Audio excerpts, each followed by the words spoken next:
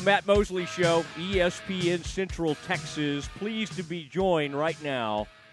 The man doing the Big 12 title game, Sean McDonough, and Molly McGrath and Todd Blackledge. It's going to be a great crew, a premier game, Big 12 championship.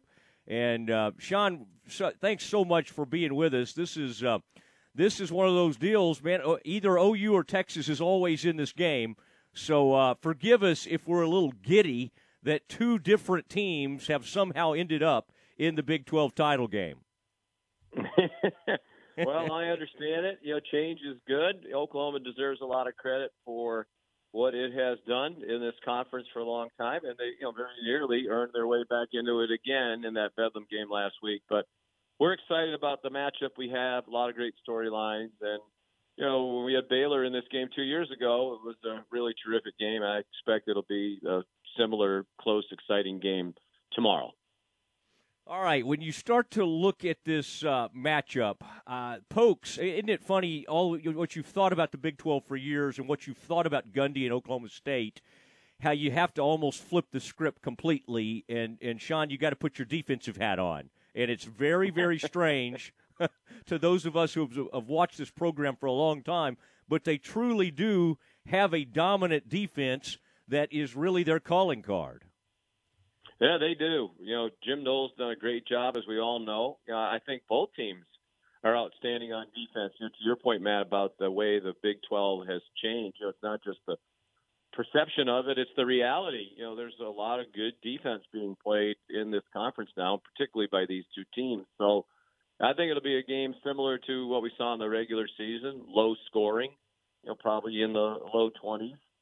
And game decided by a field goal or so. It was a 10-point game the first time, but as you know, it was a late touchdown there by the Cowboys that kind of helped them pull away. But, yeah, I think I give Mike Gundy a lot of credit. There's a guy who has really evolved over the years, and I think he's also done an excellent job hiring assistant coaches. Jim Knowles was a great hire. I mean, he came from Duke. He's hired guys away on offense from Princeton. Sean Gleason, Mike Yurcich came from Shippensburg. Dana Holgerson wasn't very well known when he brought him to Stillwater. So I think he has a real good knack for identifying coaches and also kind of staying ahead of the curve in terms of trends in college football. Sean McDonough joining the Matt Mosley Show, ESPN Central Texas. Sean, congratulations, by the way, the voice of ESPN's hockey coverage, NHL. I mean, you are a man for all seasons. Do you ever, you're great at golf. You decided to go back to the Red Sox after a few years away from baseball. Do you ever, you end up in a press box and you kind of have to mentally kind of get prepared, like, okay, today I'm doing this sport, because you are a true jack of all trades. Well, the rest of that adage goes master of none, right, which I hope is true, but I enjoyed the variety of it. I did have one stretch earlier this fall when I do the Red Sox games, as you mentioned, some of their games, not a lot, on their local regional radio network around New England. And so I had one weekend where we had a Saturday night game. We were on ABC in Nebraska. They played Michigan. It was a terrific game. Very little sleep, connected through Chicago the next morning from Lincoln to get back to Boston to do a Red Sox-Tampa Bay playoff game, which wound up going, I believe, 14 innings or something like 5 hours and 15 minutes on that Sunday afternoon. Woke up the next morning and flew to Tampa to do our first hockey game on ESPN in 17 years on that Tuesday night at Tampa Bay Lightning and the Pittsburgh Penguins. So in a 3-game stretch, to amplify your point, it was football, baseball, hockey. And it was, I did one hockey game earlier this year where I called the puck a ball once, which I certainly know what a puck is. But so sometimes they do all run together. Yeah, you got that Massachusetts connection there, so you certainly grew up talking about pucks. But I could see how that would happen. I grew up in my heyday. My childhood. It was the heyday of Bob Orr and the Bruins. Even though the Celtics were great in that time too, and they're winning championships almost every year, the Bruins were the more popular team when I was a kid, and anybody on my block wanted to be Bobby Orr. So yeah, I grew up loving hockey, and I appreciate you mentioning the NHL because the chance to do this and have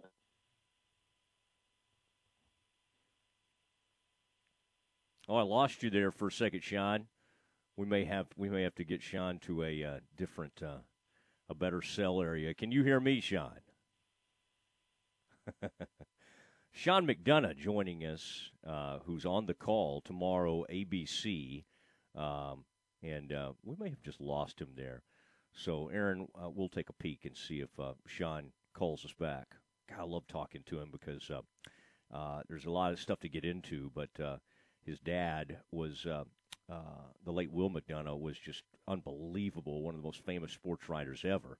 And so Sean comes by this naturally, and so it's really cool now that he's oh, good, Sean. I was just vamping while we lost you there, talking no worries. about When you yeah, you would answer, does the line automatically drop on your show? Is that how it works?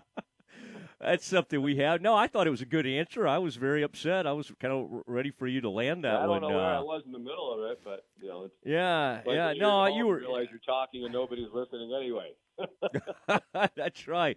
Well, by the way, John Henry and some of those people associated with the Red Sox have been known to have a little money, so I would think some private air travel might be in order for you, especially the lead voice now with NHL. So let's make sure you're getting the same treatment that Fowler and Herbstreit and those guys are getting, no, Sean. That's a totally different stratosphere. We have not ascended to that level, nor will we anytime soon. But I'm happy in my own little world that I'm in. You mentioned the variety of it, and that's what I've always enjoyed the most. Even back when I was at CBS, particularly at ESPN, just the variety of events, sports that we have. Give somebody like me who, I got into this because I was a sports fan and wanted to have a way to be involved in sports in my adult life and as a living. I didn't really have one particular sport in mind. So to have the chance to do all these different things at the network level has been a blessing for which I'm most grateful. Now, I have to ask, your dad's one of the most famous sports writers ever, and then obviously he started doing more TV and branching out later in his career. Did you grow up like wanting to be at a computer or typewriter? I mean, you're not that old. I mean, you've seen the advent of it was all the other. Back then. I watched my dad hunt and peck with two fingers for a long time.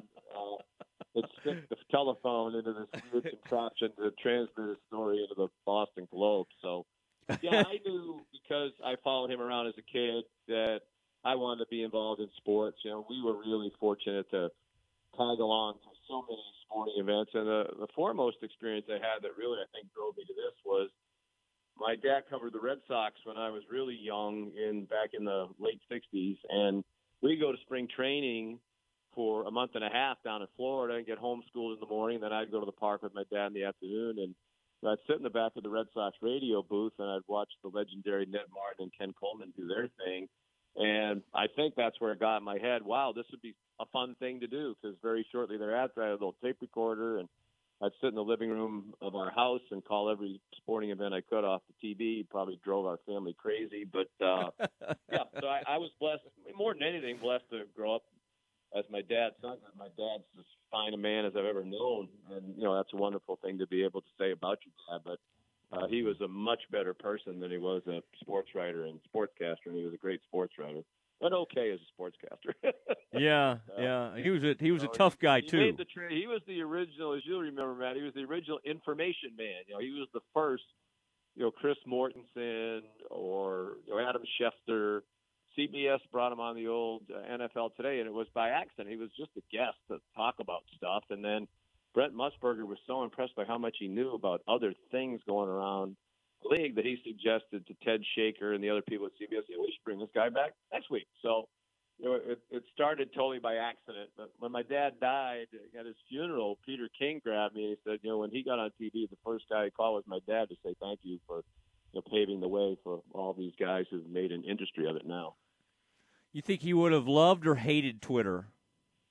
Hated it. Wouldn't have done it. It's a big reason why I don't do Twitter, because I know he'd hate it. I noticed. He wouldn't want me to do it. My dad was not afraid to tell you what he thought if you said something or did something that upset him, and I'm the same way. So people ask me all the time, why don't I do Twitter? Mostly it's to prevent myself from, firing back at somebody. I work with a lot of people who check their name on Twitter during games, and they get all upset because people are saying mean things about them. What do you expect on Twitter?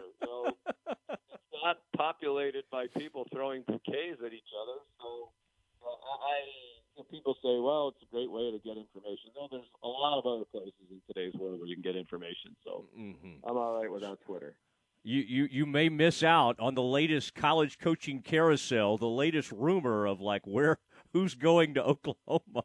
But I like what you're saying. You probably have plenty of people around you who will tell you that within a couple of minutes of that being tweeted. Yeah, absolutely. My sister's vice president of Memorial Sloan Kettering Hospital in New York, and she's on the communications public affairs, so she has to be tuned in social media. And when I started doing Monday Night Football, I told her, but if there's something I should know about, feel free to tell me. So she kind of monitors it for me and lets me know if there's anything I need to know. But things are on Twitter. But if they're on Twitter, they're on every other media outlet, including ESPN.com, within 10 seconds. So that's the world. My dad, back in the day when he was breaking all those scoops, he'd get a scoop at 4:00 the next, in the afternoon or noon one day, and it wouldn't hit the paper till the morning the next day. It was yeah. That would happen. It's something. If you have a scoop now, it's a scoop for about 10 seconds. You better get it out there before somebody else puts it out there. Yeah, and we can have we could talk all day about what it's done to journalism, but we won't go down that route. Sean McDonough. It's not positive for the most part. I'm sure it has some positive elements to it, but I just think it's I'd like to think I'm a kind person, and I think it's largely mean-spirited, the parts of it that I've seen. So, and what I hear about, I don't think it's, as I said, a place where people go to practice acts of kindness. So no. You're right. And Sean McDonough with us on the Matt Mosley Show's calling this game tomorrow, and has got a great crew. It's going to be a lot of fun. You and Sal Palantonio, by the way, the last holdouts at all of ESPN, not on Twitter. I guess Berman, we can really? count I didn't him. know that Sal Pal didn't do that. Of course, I would have to be on Twitter to know that he wasn't, but that's surprising, especially where he's really a reporter, is plugged in. He's refused to get on. on. Words about our crew. I am so proud to be a really small part of this group. I think Todd Blackledge is as good as there is in any sport. On sports television, just by any standard you judge an analyst, he's terrific. Molly McGrath's a rising star. Our production crew, our producer Scott Johnson, Josh Hoffman, our director Scott Johnson. Scott Johnson's been with some of these same camera guys and tape operators for about 25 or 30 years, and I'll put the quality of the production that they do every week against anything. So I'm really excited and really blessed to be part of this group. Well, it is a great group. Now, I have to tell you, though, because y'all have access to coaches, and Dave Aranda, really interesting guy. I mean, I'm sure you read to your family, and you grew up with your dad, Will, maybe reading some Berenstain Bears or Velveteen Rabbit. This is a different kind of coach, this Dave Aranda. Do you have you, I would say, Sean, you think about how these college coaches are wired. They're usually wired to not give you information. I find this guy to be very refreshing. Now, Gundy's a little bit more old school. I like Mike, but Gundy's kind of the old school. He'll be nice, and he's an interesting guy, but he's not going to be that forthcoming. Whereas Aranda, I mean, my gosh, he'll explain things as long as you need him to. What have been your impressions of Dave Aranda during his short tenure at Baylor? Well, I've always liked him, as a person and as a coach, even way back before Baylor. I got to know him when he first got to Wisconsin, and then obviously we did a bunch of LSU games when he was there. I asked one of the players on our conference call the other day to describe him, and the first two words that he said were kind-hearted, sincere. That's a lot of times you ask people to describe their coach. Those aren't the things that you get right out of the chute, and I think he is those things. He's so interesting. There was a lot that he said on our call the other day. I wasn't sure I understood, but that's okay. I'm not that smart. But I think he's an excellent coach. As a matter of fact, back when he was an assistant at Wisconsin, I thought, wow, if Syracuse ever needs a coach, I'm going to call and say, this is a guy that I like to call Syracuse we need to consider as our coach. So I'm not surprised he got a head coaching job and that he's been successful. And I really like him. I think the players really, really like him for that reason. They know he's genuine. He cares about them. I think that's really, really important in today's coaching. Players will take hard coaching if they know you care. That's one of the things Jim Knowles said about his defense at Oklahoma State. So I've always been a big fan of Dave. Happy for his success with this turnaround this year. I think he deserves a lot of credit for identifying the right offensive coordinator to come in here and implement a system that obviously has worked exceedingly well. All right, I need one scoop in kind of like how your dad would do it. Gary Bohannon, what is your gut telling you, and are you able to shed any light on it? One of the reasons my dad was a great reporter is he never burned anybody who put their faith in him. As you know, a lot of what we talk about is in those meetings, and they didn't say anything was off the record. And I don't think this will surprise you. I think he's going to try. Now, we haven't talked to them since Wednesday, and, that's an eternity when you're talking about getting ready for a college football game and all the treatment that he would get and practice time if he participated. And I don't know what has happened really Wednesday afternoon, because we spoke in the morning on Wednesday. So a lot has transpired.